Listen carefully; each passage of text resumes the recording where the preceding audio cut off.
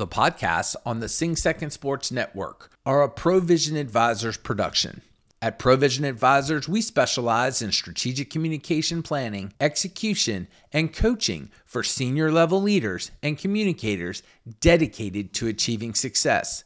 Visit provisionadvisors.net to learn more. Welcome, everyone, to another edition of the one and only Navy Football Podcast, brought to you by New Day USA, our friend Admiral Tom Lynch, New Day USA, and they are all about current and retired veterans and doing home mortgages. You'll hear my read later in the pod about New Day USA. But guys, East Carolina preview. Navy's going down to Greenville to play East Carolina, which is an up-and-coming program in the American Athletic Conference. Under Mike Houston as head coach, the East Carolina has really improved, had a winning season and a bowl berth for the first time in about 5 years last season.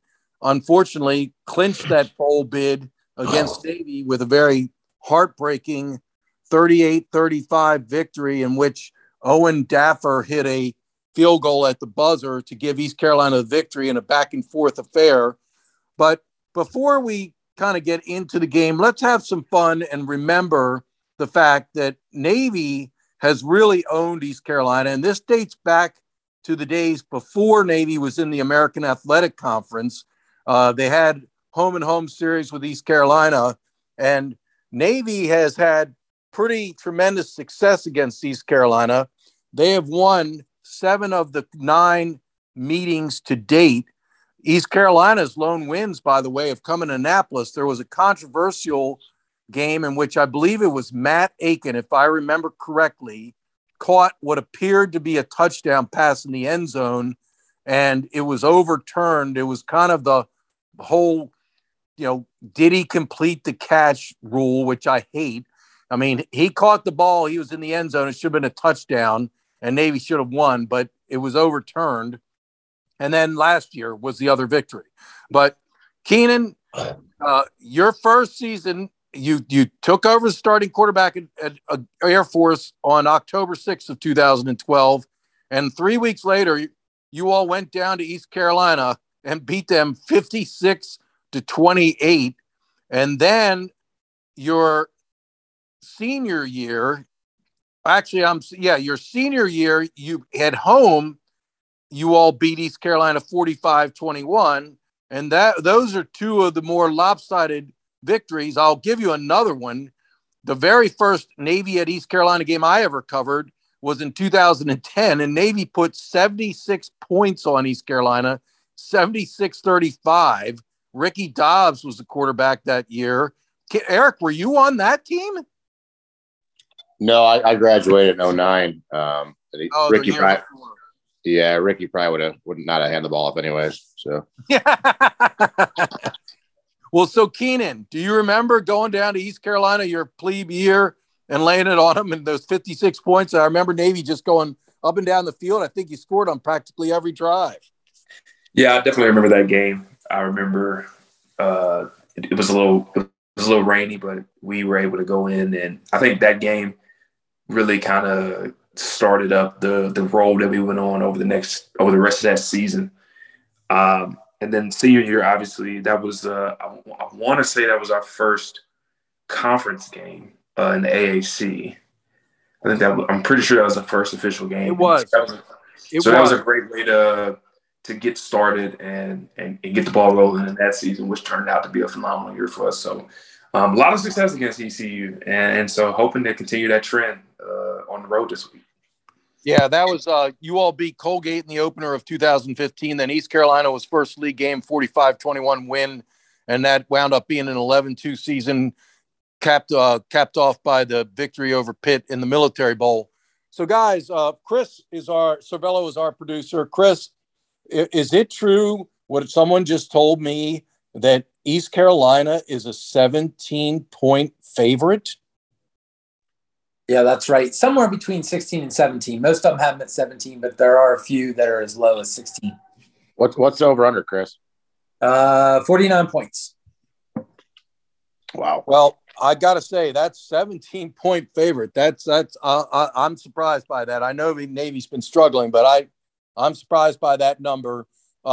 East Carolina is 2-1, really should be undefeated. They lost to a nationally ranked North Carolina State team, 21-20, and Owen Daffer, the hero of last year's game, who hit the clutch 54-yard field goal, which was a career long at the time. He missed a chip shot field goal and he missed an extra point. So right there, that tells you that's ball game in a 21-20 loss. Then East Carolina turned around and beat Old Dominion thoroughly, and 39-21. Old Dominion had beaten Virginia Tech in the season opener, and then last week they laid it on Campbell, which is a FCS team, 49-10. They got a guy, Holton Ahlers, as a quarterback. He's been around a while, 5 years, played a lot of games, 45 total games, 40 straight starts. Last week, he became the American Athletic Conference all-time leader for passing yardage with 12,332 total yards. That's how many yards Keenan rushed for in his career, but Keenan didn't pass for that much. So go to Eric first. You know, going on the road to Greenville, you're a heavy underdog. Your offense has not played well. You've had 2 weeks off. You had a bye week to try to get things straight. What's Navy got to do to upset East Carolina? Well, I actually listened to the East Carolina head coach press conference a couple of days ago or yesterday. And what he said was, you know, they've been practicing this triple option every Sunday for walkthroughs and also, you know, for practice and also for all preseason. So this is not something that they're going to be blind to. It's just going to be the speed and pick up the play. You know, as we always talked about, the quarterback needs to play. Quarterback needs to show up. Ty needs to be, you know, the guy that we all want him to be. And we need some big plays. You know, Navy really hasn't had those, you know, 2 or 3 huge X factor plays that just kind of change the game. So I would love a huge score by Ty. And I'd also like a pick 6 or maybe you know, for me, special teams is always huge. So if, you know, amazing special teams play, either, you know, block a punt, block a kick or something of that nature. Well, I actually just wrote about Mikel Haywood because he grew up in the Raleigh area of North Carolina. He went to Wake Forest, which is a perennial powerhouse. They won 2 state championships while Mikel was there. East Carolina offered Mikel a scholarship after he rushed for 1,222 yards as a junior and led Wake Forest to a state title. But Mikel suffered a torn ACL midway through his senior season, and East Carolina pulled that scholarship offer. Last season, Mikel returned a kickoff 98 yards for a touchdown against East Carolina, and he loved it because of what had happened with East Carolina pulling his scholarship. He'll never forget that. And I wrote about him. It's going to be in tomorrow's paper, posted online at capitalgazette.com, the story about Mikel, but he's still got a chip on his shoulder about East Carolina. So that would be nice. A kickoff return for touchdown, a pick 6 for a touchdown. That would help the offense. But Keenan, so far, the Navy ranks second to last in the entire country in points per game, 10 points per game. I think that's why the spread is 17, because the odds makers figure that East Carolina is going to score at least 28, and they don't think Navy can keep pace. What is your thoughts on the offense? Can the offense get things turned around? Is there any way that with a 2-week layoff, this offense could actually come out and score 28 points? Well, anything's possible, right? And I don't say that in a meaning to that that's a long shot. Like, I definitely think that they can. What I'm looking for is you had 2 weeks off. Like, are we going to be doing the same things, right? The definition of insanity, doing the same thing over and over, expecting different results. So offensively, have we gone back to the drawing board, reanalyzed, self-scouted, like, okay, what are we doing wrong? What are we doing well? How do we index on what we're doing well? I think I talked about it last podcast of like leaning into Ty's strengths more instead of trying to put him in a template that doesn't fit with his style of play. I think at this point, that's what you have to do, radical changes. And not saying like, you know, changing Navy football's identity. Like we are who we are, but there's definitely room within that identity to lean into your personnel so that they can be the most successful. I think one of the benefits that we have as a team is in today's society, everything kind of comes and goes in a 24-hour cycle. So 2 weeks off, you kind of have disgust of the last game out of your head. You don't have that bad taste in your mouth anymore. The fans are back excited, and maybe football's back. So it's almost like new energy, a brand new start to the season. Like the first 2 games didn't go well, not very good. Had a bye week. All right, let's flush and let's restart.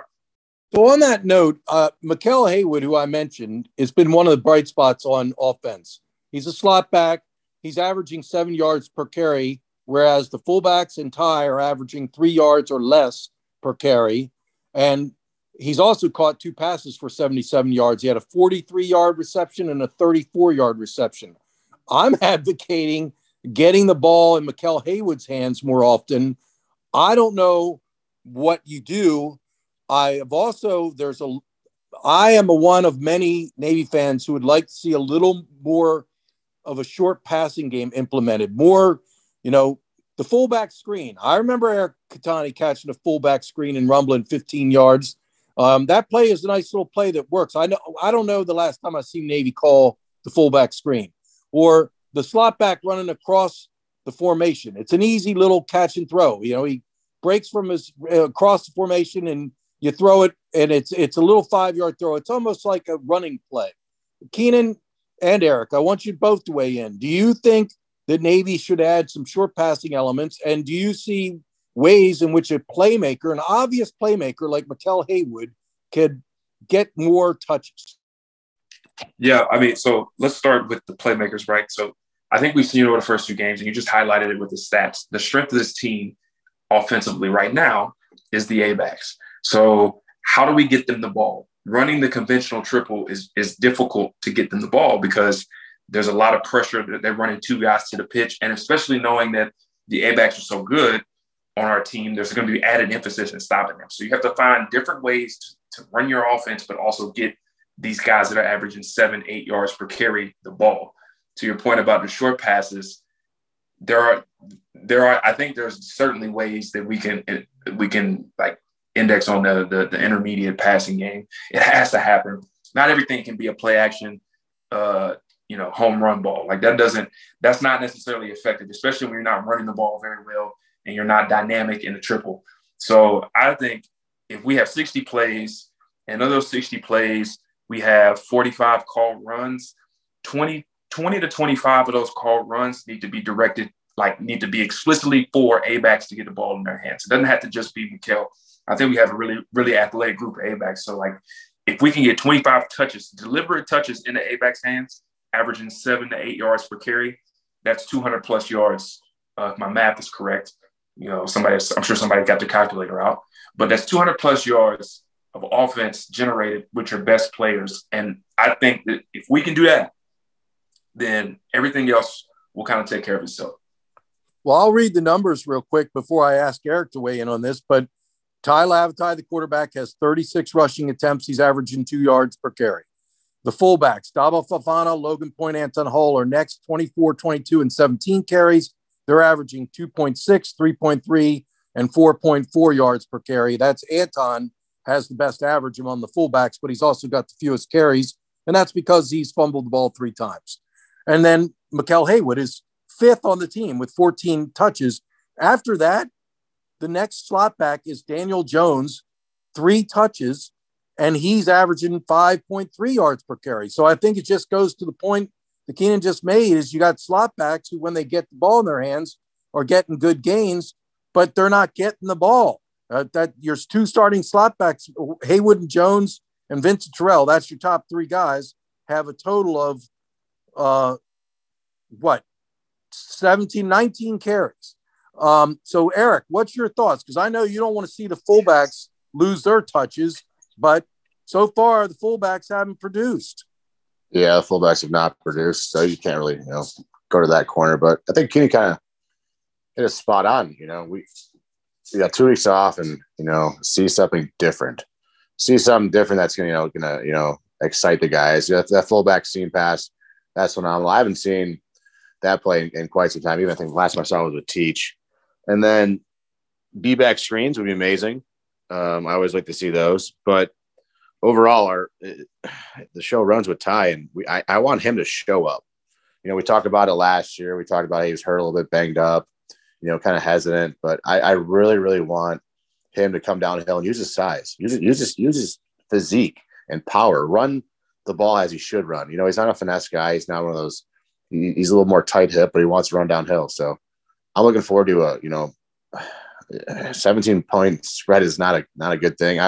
Chris, even knowing the last time we were 17-point dogs, like it had to be a Notre Dame a couple of years ago. Yeah, we were more than 17 against Notre Dame last year, I believe. Okay. I'm sure I'll go back and double check, but it's not something that is a normal occurrence against an AAC team.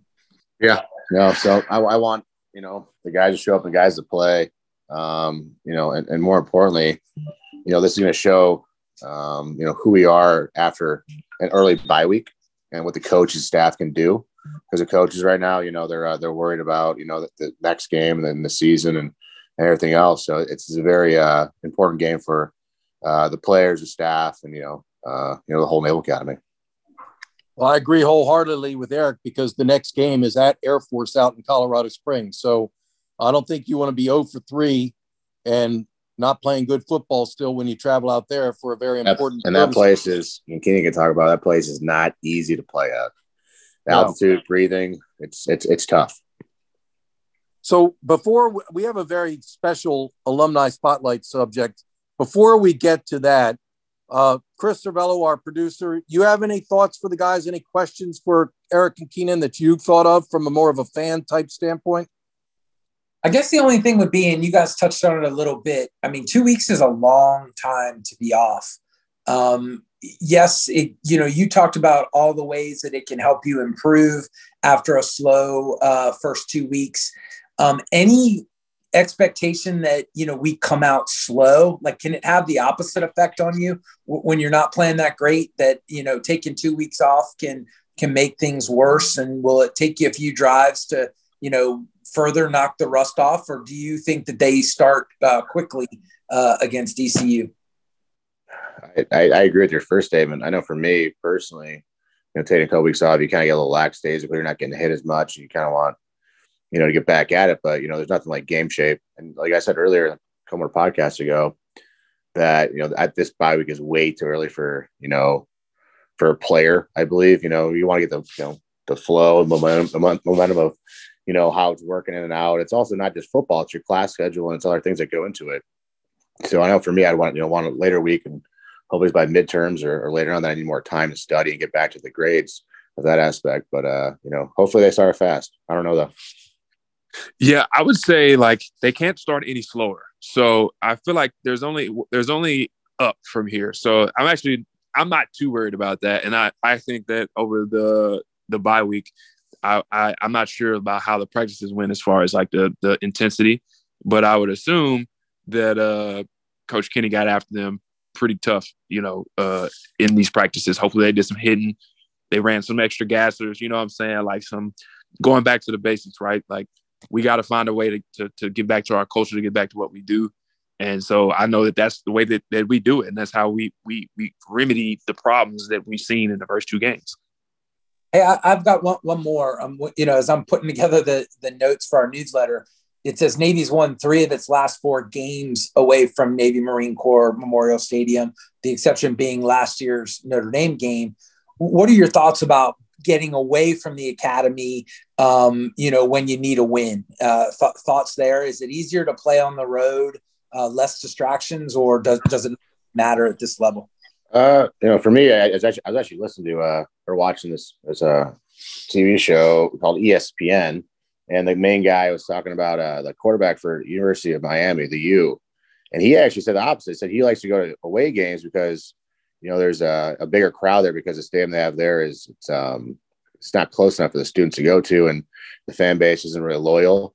But for us, I always had a great time at home. I enjoyed it, and the hotel we're gonna go to, my family's gonna be there, my friends. So going away, it is nice to get away from the academy and all the stressors and rigors. But school's so hard. I don't want to miss an extra day of classes just because I want to be in class and make sure my grades are ready to go for that semester. I don't know how things have changed, but the players these days are saying they like going on the road because they like getting away from the academy It's just a business trip. It's only them, the players and coaches. They don't have to worry about school or any other kind of academy stressors, military obligations. So the current climate guys like the road trips. Keenan, what was your recollection? I think that's a pretty good analysis of kind of the road. I like traveling because I didn't like going to class, and so I enjoyed missing my Fridays. I was always sat though, you know what I'm saying? I never had any problems with not being sat, but being able to like really like for like a weekend, you kind of can pretend that like football is the only thing that you do, right? So you get on a plane, you go to the hotel, you get to chill pretty much all day on Friday, whether it's on the plane or at the hotel. On the times where like before Army or Air Force, we would always leave like an extra day the night before. So we leave like Thursday night instead if we were going on a road to Air Force or if we were going to Army Navy games. So then you get all day Friday to just focus on nothing but like unwinding and thinking about ball. So like, and then you go into a hostile environment, you kind of got to band together, right? Like you only got a crop of fans that may have come to watch you play, and more than likely it's cheerleaders and your parents. And other than that, everybody's yelling at you. It's loud. They don't care that you went to the academy. They might give you a little golf clap, but they're probably going to cuss at you and yell at you. Like, it's a very electric environment. So, I mean, I think that I enjoy playing on the road because I don't know. I just being able to get away and kind of just focus on ball for 36 hours was huge, right? Because to Eric's point, like there's so much going on at the academy between school and the hall and making sure your grades are right. And then once you get around 6 weeks and 12 weeks exams, you're worried about making sure you're sat. So it's like a whole nother world that you're trying to balance in addition to playing at a high level. Well, that wraps up the East Carolina preview. We're going to go to break. And when we return, we are going to be joined by Phil McConkey, this is the Academy Security Alumni Spotlight, and Phil McConkey is Academy Security. So we're really looking forward to hearing from one of our sponsors and a good friend of the podcast and a former great Navy football player. We'll be back from break in a moment. We are so proud that this podcast is sponsored by New Day USA. If you are an active or retired veteran and you need a loan of any sort, conventional mortgage, refinance, home equity, or even a reverse mortgage, you need to call New Day USA. Whereas another lender may turn down your application, New Day USA is more likely to say yes. So veterans, active and retired, if you need a home loan of any sort, contact New Day USA. All right, a few announcements from our friends at the Naval Academy Athletic Association. It is true, Navy's on the road the next 2 weeks, but there are 3 more home games coming this October. For tickets, call 1-800-US4-NAVY or visit NavySports.com. And while you're on NavySports.com, don't forget to sign up for your basketball season tickets. All Navy basketball season ticket holders will be entered to win an authentic Navy football jersey. That's the same jersey they will wear in this year's Army-Navy game. For tickets, call 1-800-US4-NAVY or visit NavySports.com. And finally, while you're on NavySports.com, don't forget about the Veterans Classic. And it's happening on Veterans Day, November 11th. Navy brings in Houston, Princeton, and former Navy head coach Billy Lang's squad at St. Joe's. Houston and St. Joe's will play at 6 p.m. on the 11th, and then Navy takes on Princeton later that evening at 8:30. Now back to the pod. All right, welcome back, and it's now time for our Academy Security Alumni Spotlight. And our subject tonight, and we're so honored to have him aboard, one of the all-time great legendary players in Navy football history, former wide receiver Phil McConkey. And Phil is a sponsor of this Navy football podcast. He sponsors the weekly Alumni Spotlight segment. And we're really, really pleased. And we're going to have Phil talk about Academy Security, his company that he founded years ago and has been so successful. But first, Phil, welcome aboard. And let's talk about your time at Navy football. Phil came from Buffalo, New York. He's an undersized guy, wasn't recruited by a whole lot of schools. And he wound up having a great career at the Naval Academy, put up terrific numbers as a pass receiver and as a punt and kickoff returner. He was the captain of the 1978 Navy football team that went 9-3 and I guess upset BYU in the Holiday Bowl. I guess people thought that was an upset, but it was a great win. And Phil scored the winning touchdown in that 23-16 victory. Phil, welcome aboard, and just tell us how you're doing. Bill, thank you so much. It's great to be with you guys, and Eric and Keenan, two legends of Navy football. I mean, this incredible resurgence in Navy football over the last 20-something years. Eric and Keenan are, at the forefront of that. And, I know there's some difficult times going on right now, but boy, I'm just so grateful to what Navy football has been over these last couple of decades. It was almost like we were spoiled for the longest time, with these great teams and Eric and Keenan and their teammates, and, just thoroughly enjoyed them, watching them grow and develop into, great officers, and then obviously in business now. So, but, talking about the Holiday Bowl, I'm sitting here at my desk in La Jolla, where we moved my family a few years ago, and I can hear the Blue Angels going overhead at Miramar. They're getting ready for an air show this weekend. So San Diego is a great place in my heart. That team that year, we weren't expected to do much. The year before, we had great talent and kind of underachieved, but we had great leadership on the team my senior year. And in fact, we got out of the gate. We were 7-0. We had beat Pittsburgh, who was the number one team in the country, won the national championship just 2 years before with Tony Dorsett. And we beat them at home to go 7-0. And I think we were ranked 11th in the country at that point. And then we got beat by Notre Dame, and then, came back in that great Holiday Bowl win. We were down 16-3 in the third quarter, late in the third quarter. They had Mark Wilson and Jim McMahon as their quarterbacks. They alternated. And the ability of the midshipmen that night to come back, it was just a great moment for Navy football, and just so cherish all my teammates in that win. I can't tell you, my wife gets on me for not knowing, forgetting what she told me to do this morning, but I will describe to you in detail, that December 23rd, 1978 football game. I can tell you the way the grass was laying at Jack Murphy Stadium in San Diego. Well, so George Wells, the late, great George Wells, who was the Hall of Fame football coach for Navy and went on to Virginia, that 78 season really was the culmination of his rebuilding project. He had taken over a program that was really on the rocks, and that season really marked the turnaround, that things were going to head in the right direction, and Navy had great success under George from there on out until he left for Virginia. Phil, before we get into talking about your service career, one of the stories I love when you tell, remind me again, when you came out of high school in Buffalo, when you showed up at Navy's plebe, how big were you?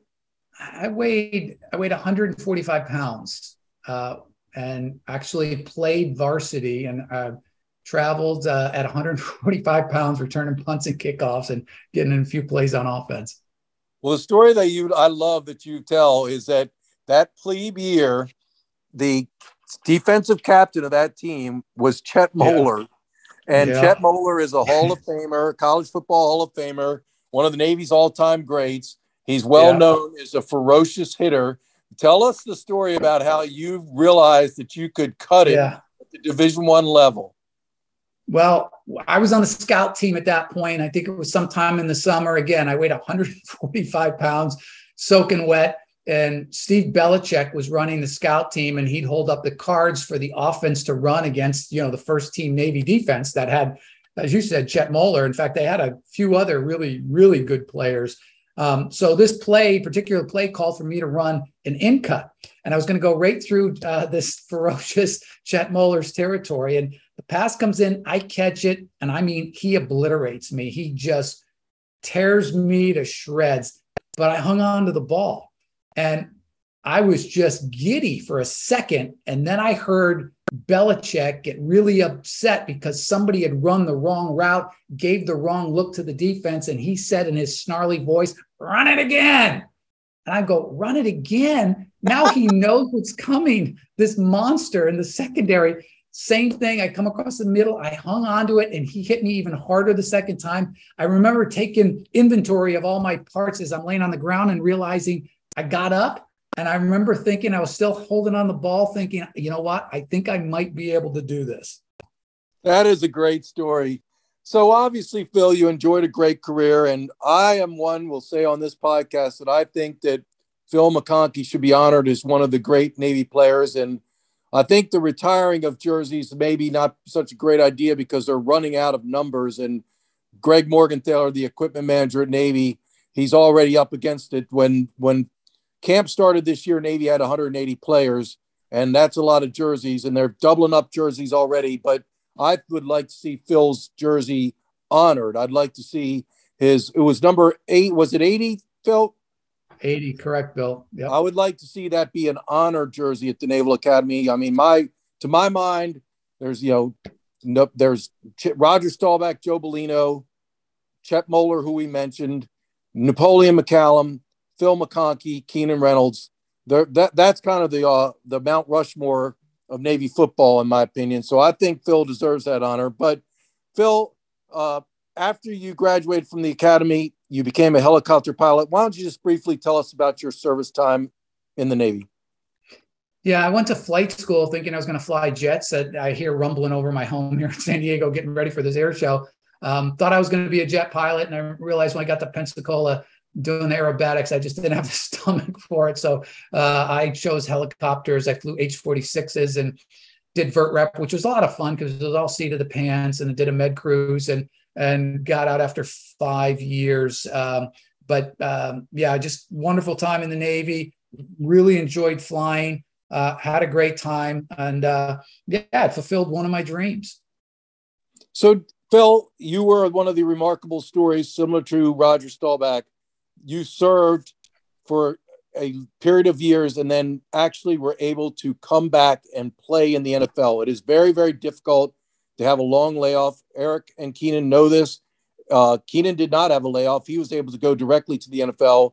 Eric had a couple years where he was at least going to training camps and mini camps, but he wasn't able to play because he had service time. But after 2 years, Eric was granted permission. But you served longer, I think 4+ total years, correct, Phil?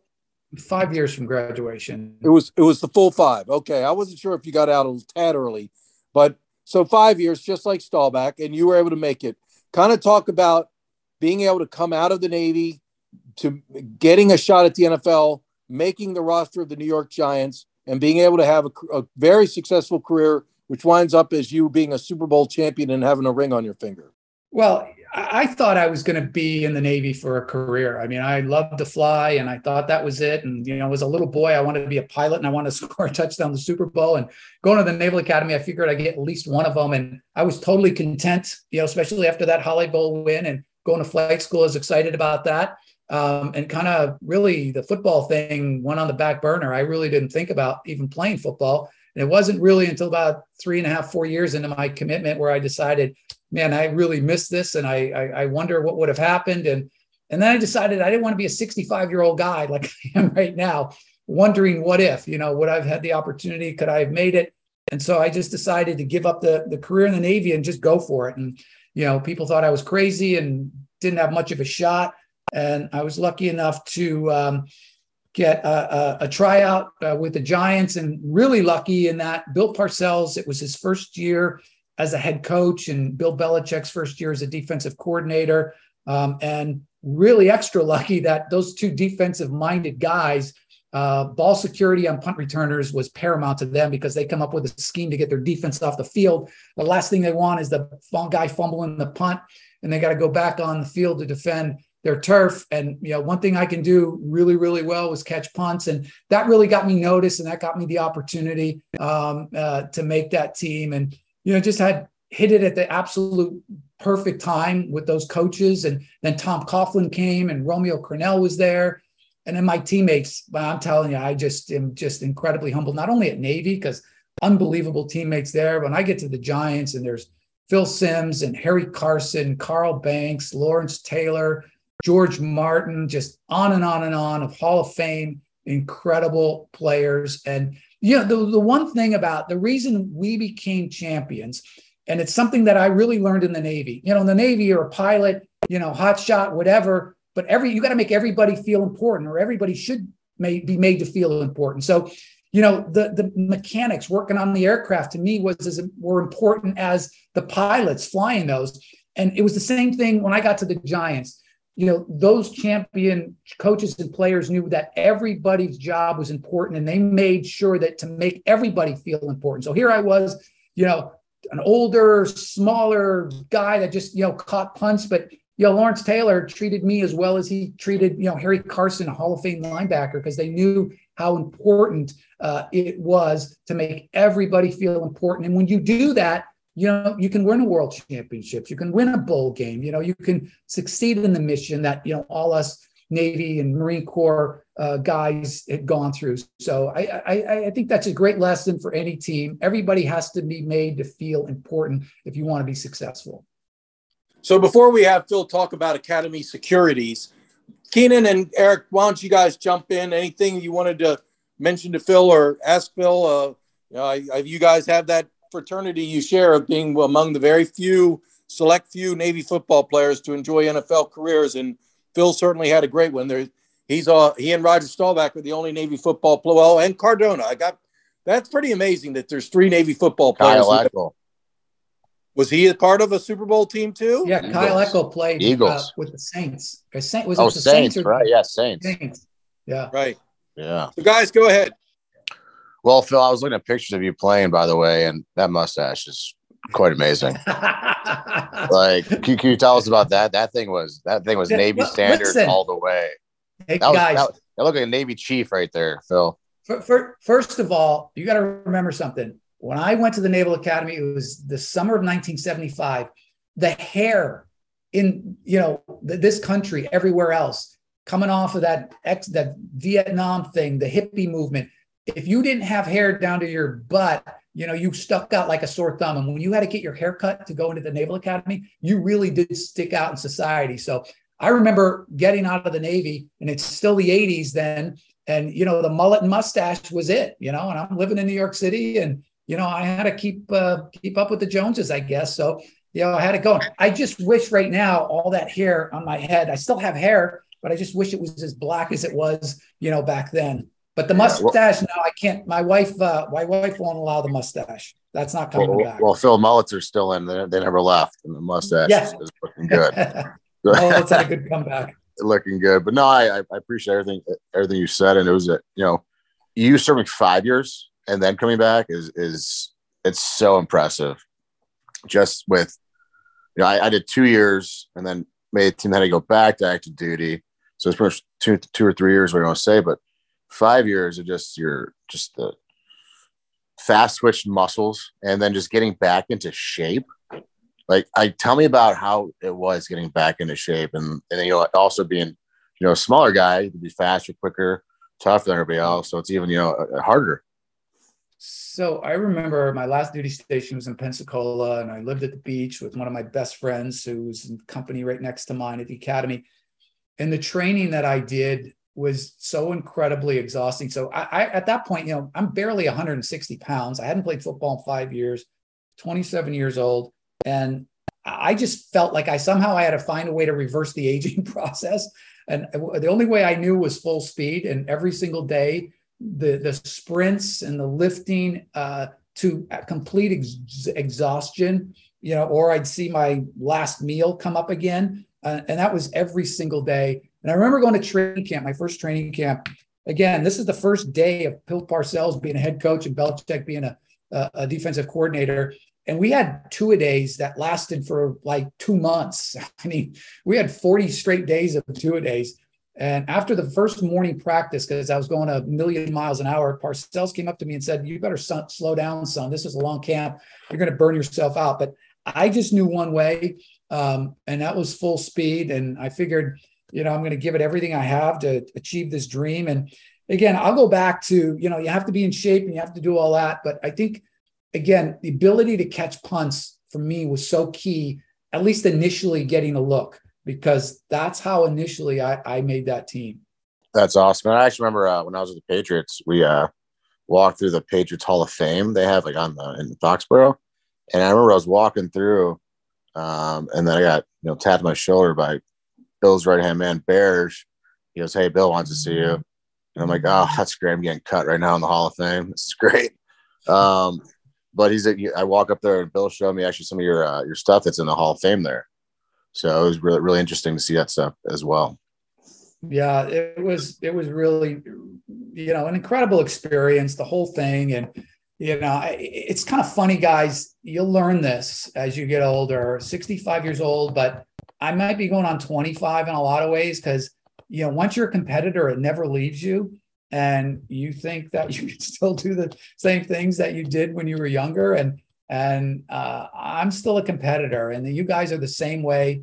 And it's going to serve you well as you continue. And, these careers that you got right now, I'm excited for you too. All your teammates on, what the future holds, because it's big and it's bright out there. And I think you guys are already experiencing that. I'm talking to you like you're younger than you are, but to me, it's all relative. But I think that competitive spirit that we all share, what we went through, the team oriented, caring about each other, making everybody feel important, is incredibly fulfilling. Here's the other thing too, is you guys will realize, I say this line to people and they quite don't understand, but I know you two guys will understand this.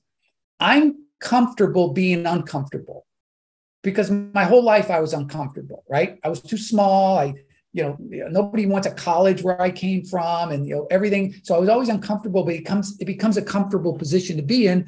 So conversely, you're uncomfortable when you're comfortable, or it's too soft in life. But it'll serve you well. It served me well. And, we have such an incredible amount in common besides the age gap. But I was enamored with you two guys and have been a fan of yours and, watched intently your careers, not only at Navy, but, as you're finished, and continue to be fans of you two guys.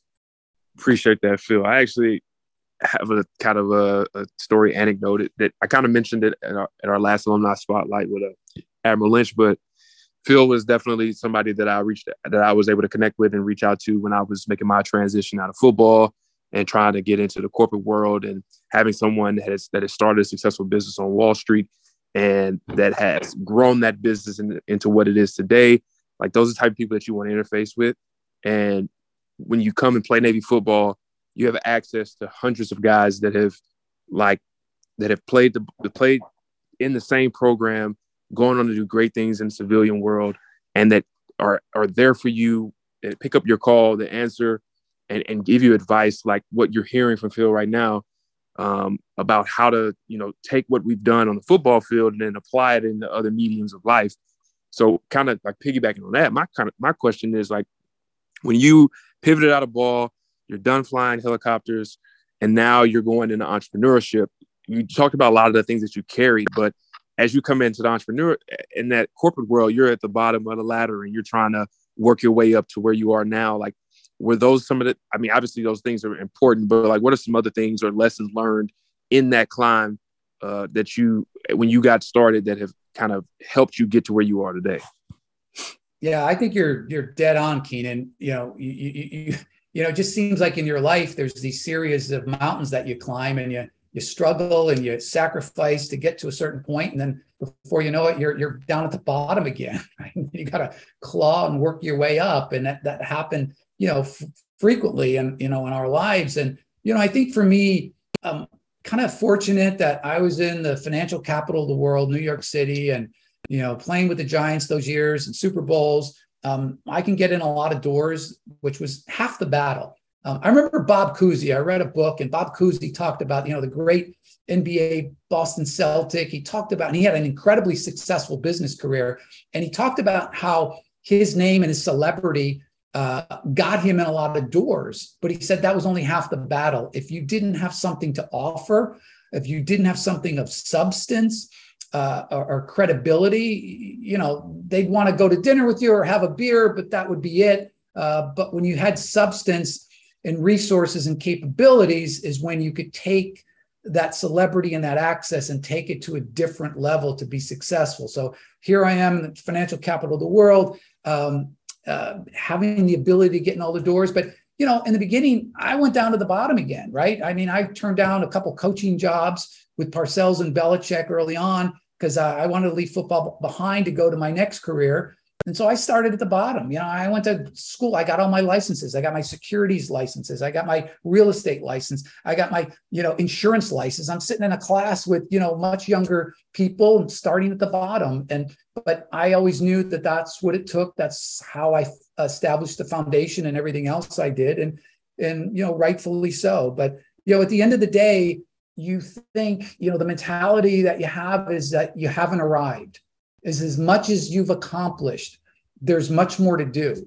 And I still feel like I got to get up at 5 a.m. to get to the gym. And I'm training and I'm working out for what I don't know, although I still run in masters track meets. So I got to be in shape for that. But I think once you're a competitor, that sense never leaves you. Every single day, there's a challenge that you need to overcome or want to overcome because, again, you're comfortable being uncomfortable. So long-winded answer again, Keenan, to that question. But I think that at the end of the day, when you're a competitor, like we were and are, there's nothing you can't accomplish.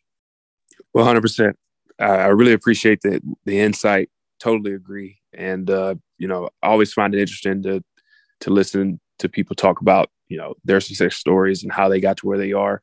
And the fun thing about it is it's surprisingly simple, yet so difficult at the same time. Yeah. So really appreciate the insight. Yeah. No, thank you. And, I know you wanted to segue, Bill, and I think that's a good segue into what we're doing now. This next and, maybe last facet of my life, business-wise anyway, is Academy Securities. So, Bill, if this is the appropriate time, we can segue into that if you'd like. Right. Well, I think Chris wanted to ask you a question, but real quick, let's have you talk about Academy Securities, how you found the company, what the company's about. Just like our other sponsor, New Day USA, you're doing good things for veterans. That's what it's all about. So why don't you just give us a quick summation of the company? And then I think to close out, Chris wanted to ask you one last question before we let you go. Sure. And by the way, Academy Securities was founded by a Naval Academy graduate, but not me. My business partner, Chance Mims, he's 97 graduate of the Academy. He played squash. And I met Chance through his classmate who was a Navy SEAL out here in San Diego, around the time he was starting the company. And it's been a great partnership. So he had an idea, I had all that Wall Street experience. I moved to San Diego and I meet Chance, and he's starting this broker dealer right at the height of the financial crisis, the last one, 2008, 2009. And I thought he was crazy for attempting to do something like that. But, his approach was very unique. He was going to have a disabled veteran investment bank. So what that means is you're a mini JP Morgan or a Goldman Sachs, but you're hiring and training military veterans for careers in financial services while you're helping your clients, which are Fortune 500 companies, hedge funds, pension funds, municipalities, state, local governments. And, at the end of the day, you've got to have capabilities to fulfill some of the needs of those entities. But then you have to have that social mission to fulfill that, to hire and train, military veterans for careers in financial services. And, having that mentality took us from basically a startup back then to going against firms that had been in the diversity and inclusion space for decades and decades, and vaulting to the very top of the league tables in that space because we're authentic, we're hiring and training veterans, but as or more important, we're aiding these companies with differentiated resources. We have 17 retired admirals and generals on our board right now. And what they do is help our clients navigate the geostrategic risk landscape. When you're involved in capital markets, if you're managing assets, news comes out the Iranians are threatening to close the Straits of Hormuz. And what's that going to do to capital markets? How is it going to affect the transaction that you want to issue, tomorrow of $10 billion?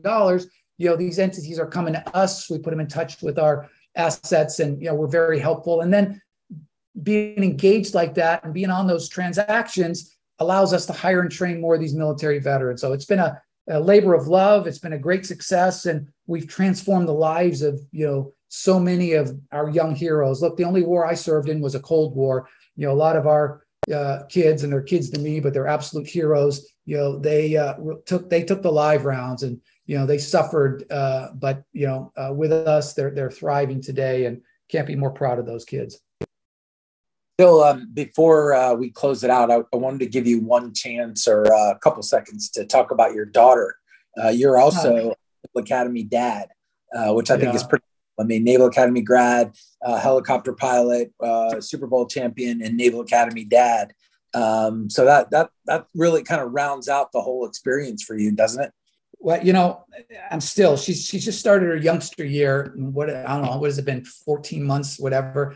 And it's still so surreal to me that my daughter my baby, my only child. I started late. My wife's a lot younger than I am, started late. We had our daughter. And believe me, when you talk about the successes you have in your life, you can't have all successes. You got to have failures. And I have, and I'll name all my failures on a different show. But one of my failures was I tried to spoil my daughter, and I failed miserably at spoiling her, because to end up at the Naval Academy when she had, a lot more choices, especially more than I did, it's a testament to her and my wife, her mother, that, she took the hard route to go to the Naval Academy again. It's still very surreal for me to have her there now, but I couldn't be more proud of her and her classmates and all those kids there. The kids today, listen, again, I got to that place just after Vietnam had ended. I definitely wouldn't be able to get into the Naval Academy today. The quality of those midshipmen today is much greater than they were in the 70s and probably the 80s. But we're in great hands, and we should all be proud of our midshipmen. Well, that wraps up another tremendous episode of the One and Only Navy Football Podcast.